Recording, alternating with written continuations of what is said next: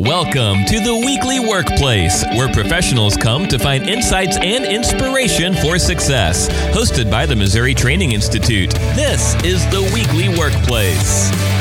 Welcome to the Weekly Workplace, where professionals come to find insights and inspiration for success. With you again today, Hello, good morning. Missouri Training Institute, Dewey Thompson, Ray Lyon, and me, Brianna Larimer. And we are closing out yet again another series.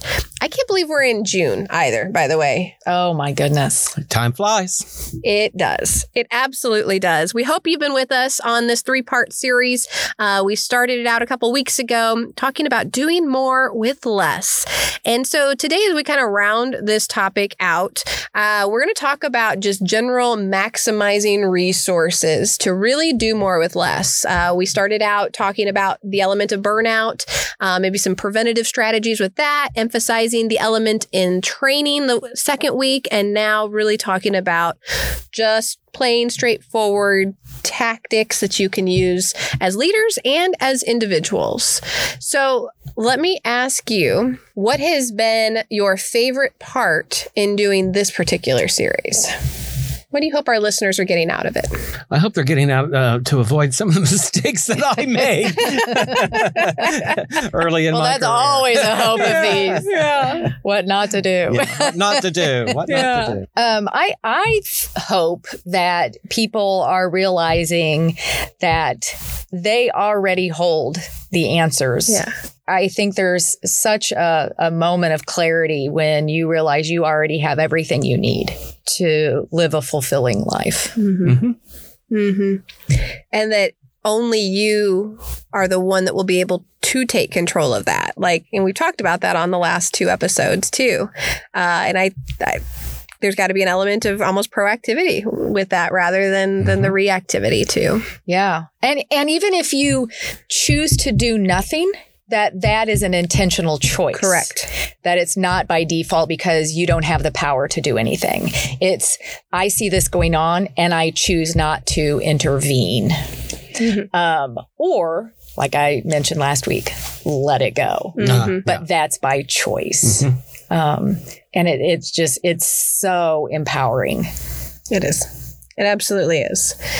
So let's think through this a little bit. And when we consider maximizing resources now, we're thinking about, again, we mentioned on day 1, we've had high levels of turnover. 2022, I think it's at about 4 million people every month were leaving the workforce. A lot of them attributing it to burnout. Burnout still rising globally. So now we've got to maximize what we do have in the office. And it's hard. I get the question a lot in trainings with our new supervisors of, I'm doing the work of my frontline people that have left and trying to lead others. How do I do it all? What would be your first thoughts on that? Oh, there's so much there that I know, we could really unpack. Well, I think it's all a matter of trying to balance what Stephen Covey calls the production versus the production capacity, right? So if this is the production of the desired results that we're wanting to achieve, we want to make sure that that's balanced with our capacity to produce that. So, part of this might be just about identifying exactly what is really core to your unit, to your business. Get back to basics on that, because you can't be everything to everybody and everything to everything. So, you really have to kind of whittle down to what's actually the core to your business. So, take a hard look at that. What's really core. Yeah. You had mentioned Covey, and I think he partnered with someone else on this book. We'll put it in the below the where you can sign in, whatever that's called. The I don't know. Brianna does it. Yeah. She'll work her magic. But in the book titled "The 4 Ds of Execution," and he calls those wildly important goals. Mm-hmm. Right? He calls them the WIGs. Like if every other function, in your business stopped, what must absolutely continue. And so you talked about, get back to the basics, wildly important goals. And, I guess the other thing I would say is once you kind of understand what the core is then to really think about, okay, so if this is the core business, what are the standards that help us determine whether or not we're successful? Sometimes, especially when things are very stressful and things are very uncertain, then sometimes thinking about, can those be adjusted? And what I would encourage you to do is go ask your customers, how would they like it? Maybe we're trying to do so much with something and your customers just really don't care about it. Right. So, very true. And so we're spending all this time, energy, and resources. And if we're going to try to maximize our resources, then, try to get rid of those things that don't really matter to your customers. Well, and I think about this too in terms of, because what a great point, Dewey, because when we think about how people's expectations actually change, your customers' expectations change too, depending on the situation. So we'll use the, pandemic, for example. There was a lot of things I expected. I was not going to be able to go in and eat at a restaurant anymore. I would have to walk up, pick up my food myself. No one else was, sometimes they'd bring it out to your car. But there was just a different level of experience. Even when we got back into the establishments, understanding that maybe the level of service wasn't going to be as great as it had previously because they're short on staff. People weren't wanting to work as much anymore. And so my expectations did shift. I might not have liked it, but it did shift.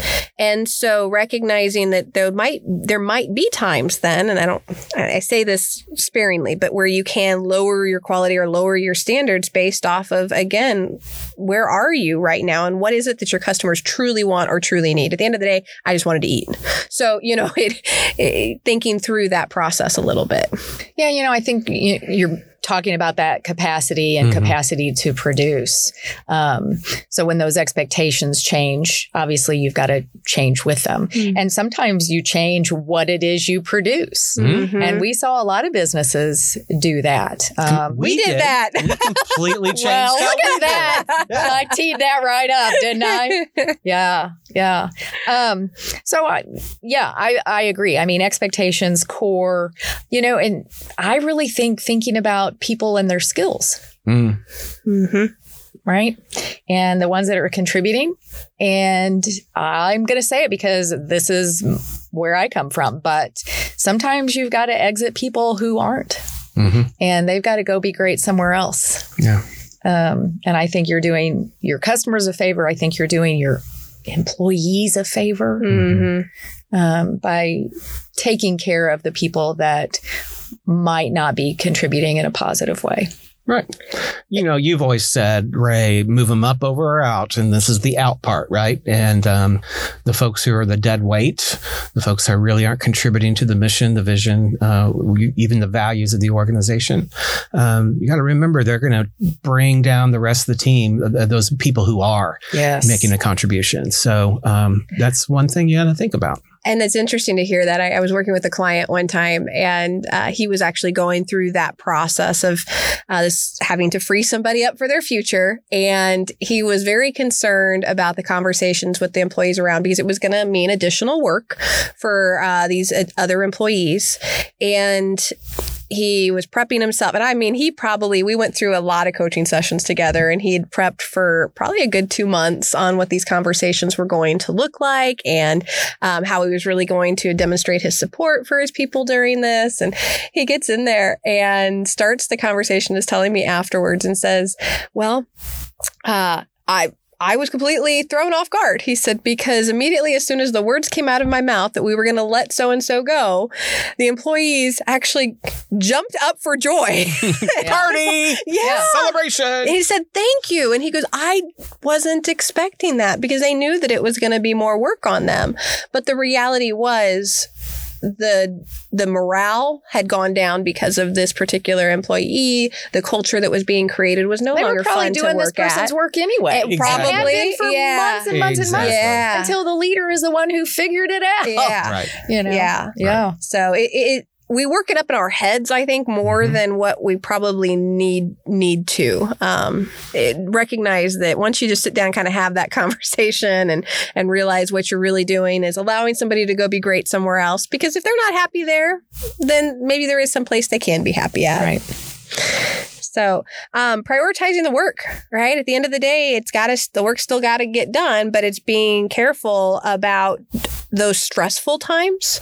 So in that example that I just gave there, right? Obviously a little stressful because there's going to be more work going on and people can lose focus as to what is important and what's not. Maybe the focus, and this was my client's concern, was, it's going to be on, am I next, and am I going to get cut next?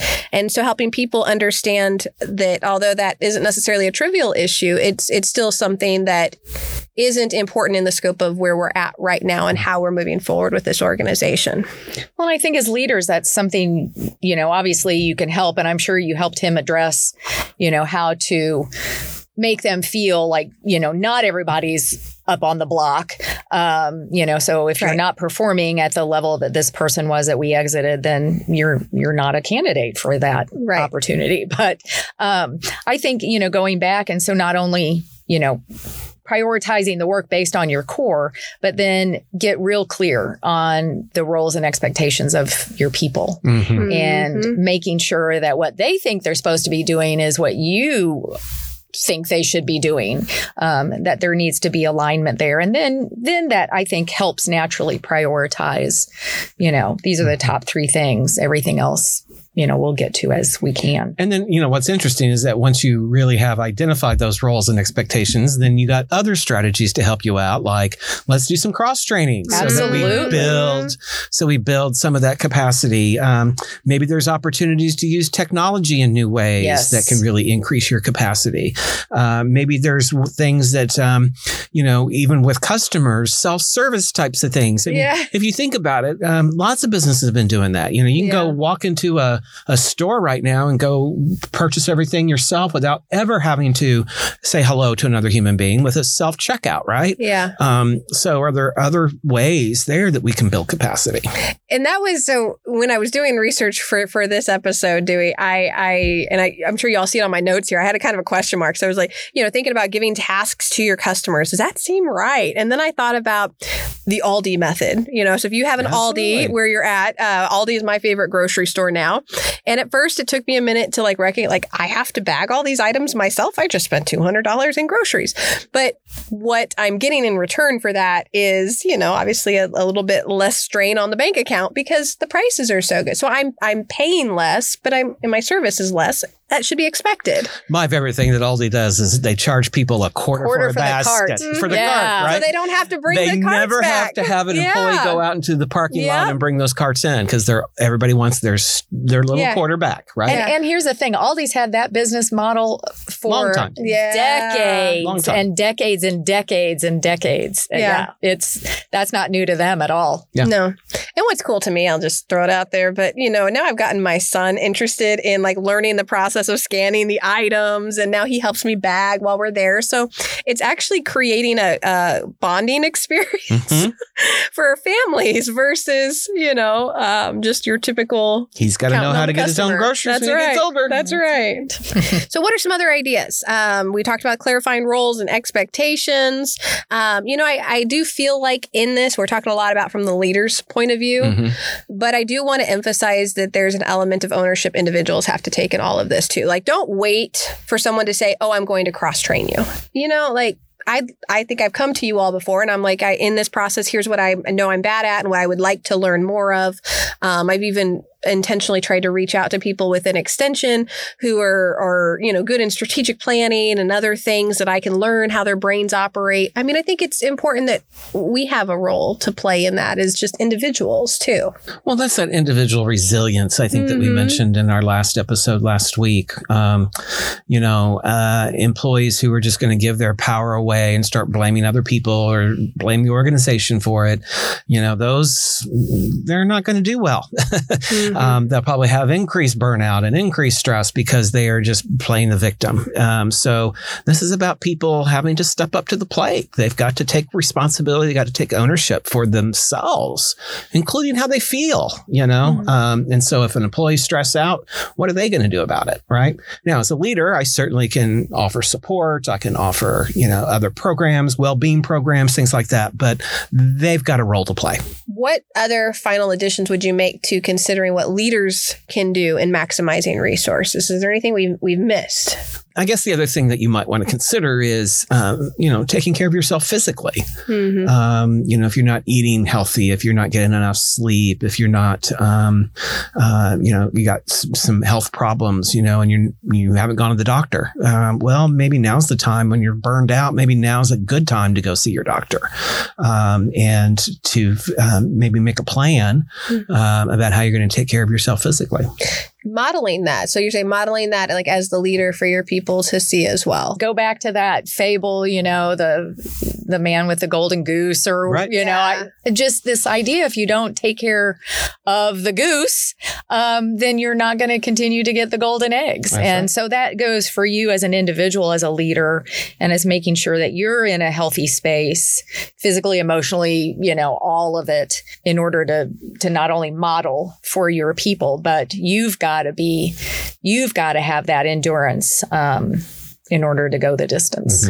So let me ask you all, how do you feel, or what would be your response to a leader who suggests that they wouldn't want to show the vulnerability of, I'm in a place of feeling stressed or burnt out. I don't want my people to see that. Do you feel like it could be a benefit to have a dialogue with your employees about where you're at? Could that enhance relationships, or could it harm or hinder your level? Well, I certainly would rather see my leader initiate a conversation about that, and then, what he or she plans to do, if it's an individual thing, like if they just find themselves in a hard season. Yeah. I'd rather a leader initiate that conversation than to let it go unchecked and have your people watch you come apart, because then you're sending a conflicting message, and then I think your credibility diminishes. So I'd rather see that initiation.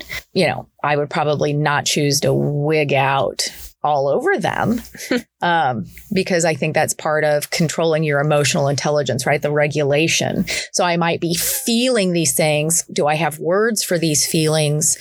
As opposed to, totally coming unglued. Right. This might not be the right environment. Yeah. And when you're saying that, Ray, what I'm thinking and what I guess I'm hearing is transparency is great, but let's not scare people to death, right? As a leader. Because I think that is a fine balance. I know here at MTI years ago when things weren't going so well and somebody came in and we kind of opened the books, and it did scare one person off the team. Now the rest of us, though, because the leader was so open about it and so vulnerable about it, he made that decision to open the books. And the rest of us rallied around him because we loved him. we wanted to help solve the problem, right? And it was interesting that the person who bailed was the relatively new person, who probably hadn't had the opportunity to develop that relationship with this leader. Yeah, but I also, knowing him, who you're speaking of, I'm also sure it was in his delivery Absolutely. Of that transparency. Absolutely. That brought about, guess what? We'll be okay. This is where we are, and it looks tough right now. But I think, the way he delivered it, and I'm guessing just because of what I know about him, I'm sure instilled confidence. Yeah. By his team. Yeah, and it is. I think that I love this concept of really just being able to model the way, we talk about that just in general leadership skills too, but especially when you're going through this stage, the stress, or whether it's leading to burnout. And I'd heard people say that, I got to save face. I don't want to show my people that I'm in this space. And to me, and of course, this is probably the blue in me, but I'm like, that's what makes you human. I'm okay with that. I want to see that. But I agree, there's a delicate balance there as well. And so thinking through now, kind of jumping back into this idea of self-ownership there and recognizing what can I do individually. I mentioned earlier being able to say like, hey, I want to cross train, jumping into a space like that. What are some other ways that we can really regain that responsibility or accountability to ourselves on a day-to-day basis with our production? Well, I think we just had this not as an episode not too long ago, but I think there's a lot of things there with time management, right? About how we're using the time that we have. And again, I think we mentioned that in that episode that I hate that term time management because it's not about managing time. It's about managing yourself and with the time that you have and having to be accountable for that, I think is important, but there's that individual ownership again, right? So there's lots of things you could do there with the idea of time management. I like things like block scheduling. So instead of having my email up and running all day long and being interrupted by it every darn time I get an email, I open it up, 2 or 3 times a day, and the rest of the time it's closed so that I can concentrate on what else I'm doing. So that's just an example of some time management things I think that we talked about in that other episode. Yeah, I think in the day-to-day crunch, I think this can come from a leader perspective, but I also think as an individual, employee, I think really, I hate meetings. You guys know I hate meetings. I really started hating them when I was a teacher, and faculty meetings, they were worthless. But I think understanding what purpose a meeting holds and making sure you're the right person to be at the meeting. So I think it's always good to ask a few questions to ensure that one, a meeting needs to be convened, and 2, that you're the right person or you have the right people at the meeting. So, meetings, I guess, this idea of time and managing yourself with the time that you've been given. But I think all of it ties back into recommitting to why you're here. And what your purpose is, and accepting yourself, because I will tell you, sometimes this is just how it is. That's just it, right? There's nothing bigger. There's nothing more complex. This is just it. And sometimes just sitting in that kind of unloads a lot of the other things that we might be thinking we're doing or not doing, or, judging. Sometimes it just is. Yeah. And, when in those moments, I think it's important that people recognize that they have a choice. You always have a choice in how you respond in these kinds of situations when we're experiencing burnout and stress. So this is just sometimes the way it is. Now, how are you going to respond to it? Exactly. How are you going to respond to it? I think in all fairness, to our emotions, we need to clarify emotions. Emotions are spontaneous, right? They're put there for a reason. So you don't get to go, I can't feel sad about this. If you're sad, you're sad, right? That's a spontaneous response to whatever's going on in the environment. What Brianna and I talk about, and when we're talking with our participants or clients that have gone through the emotional intelligence or the EQI, is recognizing that emotion, and then what you're talking about is the regulation of that emotion. And I think kind of getting a handle on the difference between perceived and expressed. All emotions are valid, but not all behaviors are appropriate, right, Ray? Yep. Yep. And I want to jump back to something you mentioned earlier, too. You're talking about meetings, and I couldn't help but think about this stat I just pulled, where it was talking, Microsoft did a 2022 work trend index, and I'll put the link to it in the episode description. But it shows that since February of 2020, employees saw a 252% increase in their weekly meeting time. and an increase in the number of weekly meetings by 153%. Oh my gosh, it's all virtual. Well, let's put that into perspective. That was the only way people were connecting. That's right. Yeah. So I think if let's define what they meant by That's meetings. true.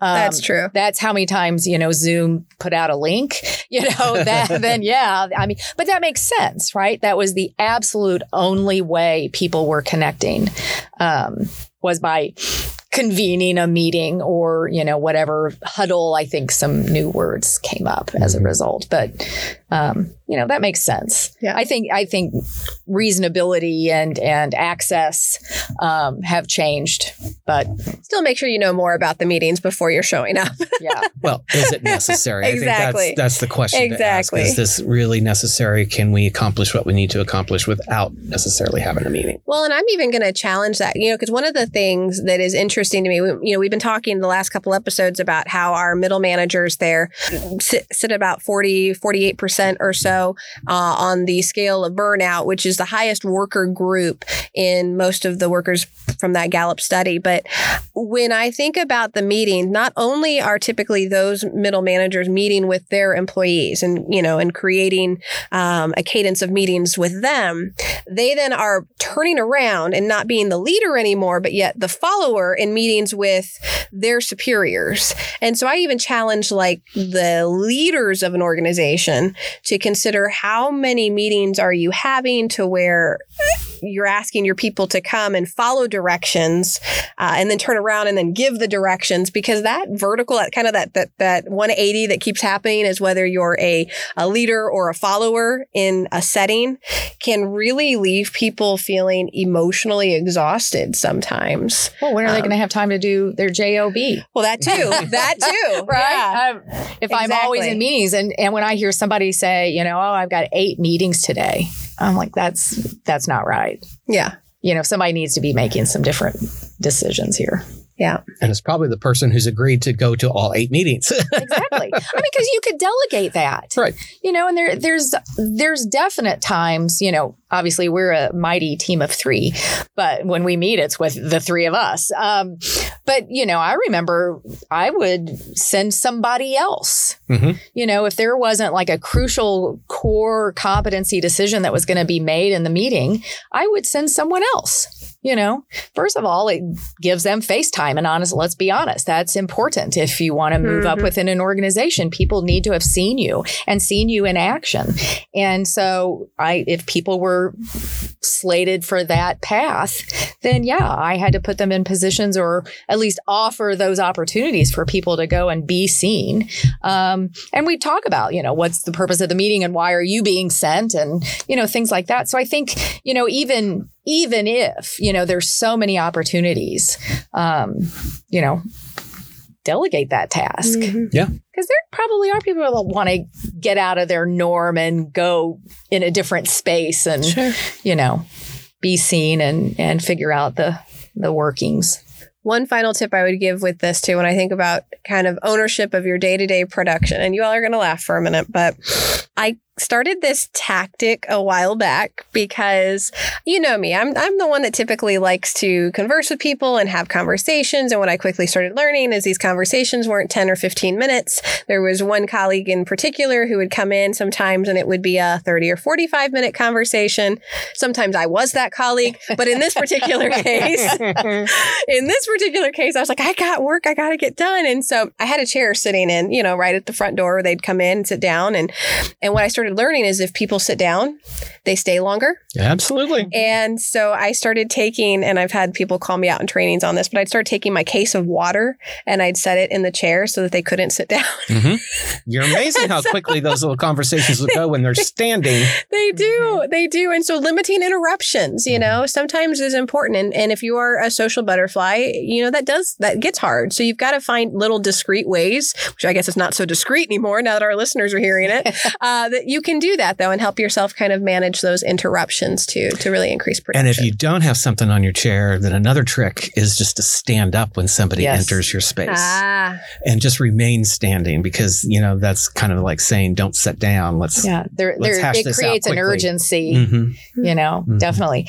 I mean, one of you guys remember this when I had a office, you know, on campus where you guys are, you know, if I would close my door, I'd always put a note on my door of why. And I mean, I've done that for years. Just because, you know, sometimes it would say, I'm just quietly working, come on in, you know, or sometimes it would say, you know, I'm planning this, or I'm, you know, on a call. But that's another way to, you know, maybe remove some of those interruptions or be at least proactive and set some boundaries. Yeah. Well, as we're wrapping this up, do you all have any other final thoughts as we are concluding this series on doing more with less? All right. Anything we haven't touched on so far? I don't know if it's anything that we haven't touched on. I would just remind people that in these moments of burnout, these moments of stress, that you have choices, and you get to own it. Yeah. You get to own those choices. Yeah, you know, I think we might have mentioned this, but sometimes a coach can help. You know, if you're feeling stuck, you know, and you really don't see a way out, sometimes a coach will just ask just the right question, and it unlocks a whole new perspective. Yep. And Ray is humble and kind in that, but hasn't said to you all yet, but she is open and taking opportunities now for some of those coaching sessions. She is taking appointments. And so if you're looking for some professional or executive coaching opportunities, give us a call. Email us. You can email Ray directly. Her email is on our website, but mti@missouri.edu. And we'd love your feedback on this series and all of the series for that matter. And of course, if you have different topics or ideas moving forward, send those to us as well. We look forward to bringing you some more great content next week. And until then, go be great. Thanks for listening to The Weekly Workplace, hosted by the Missouri Training Institute.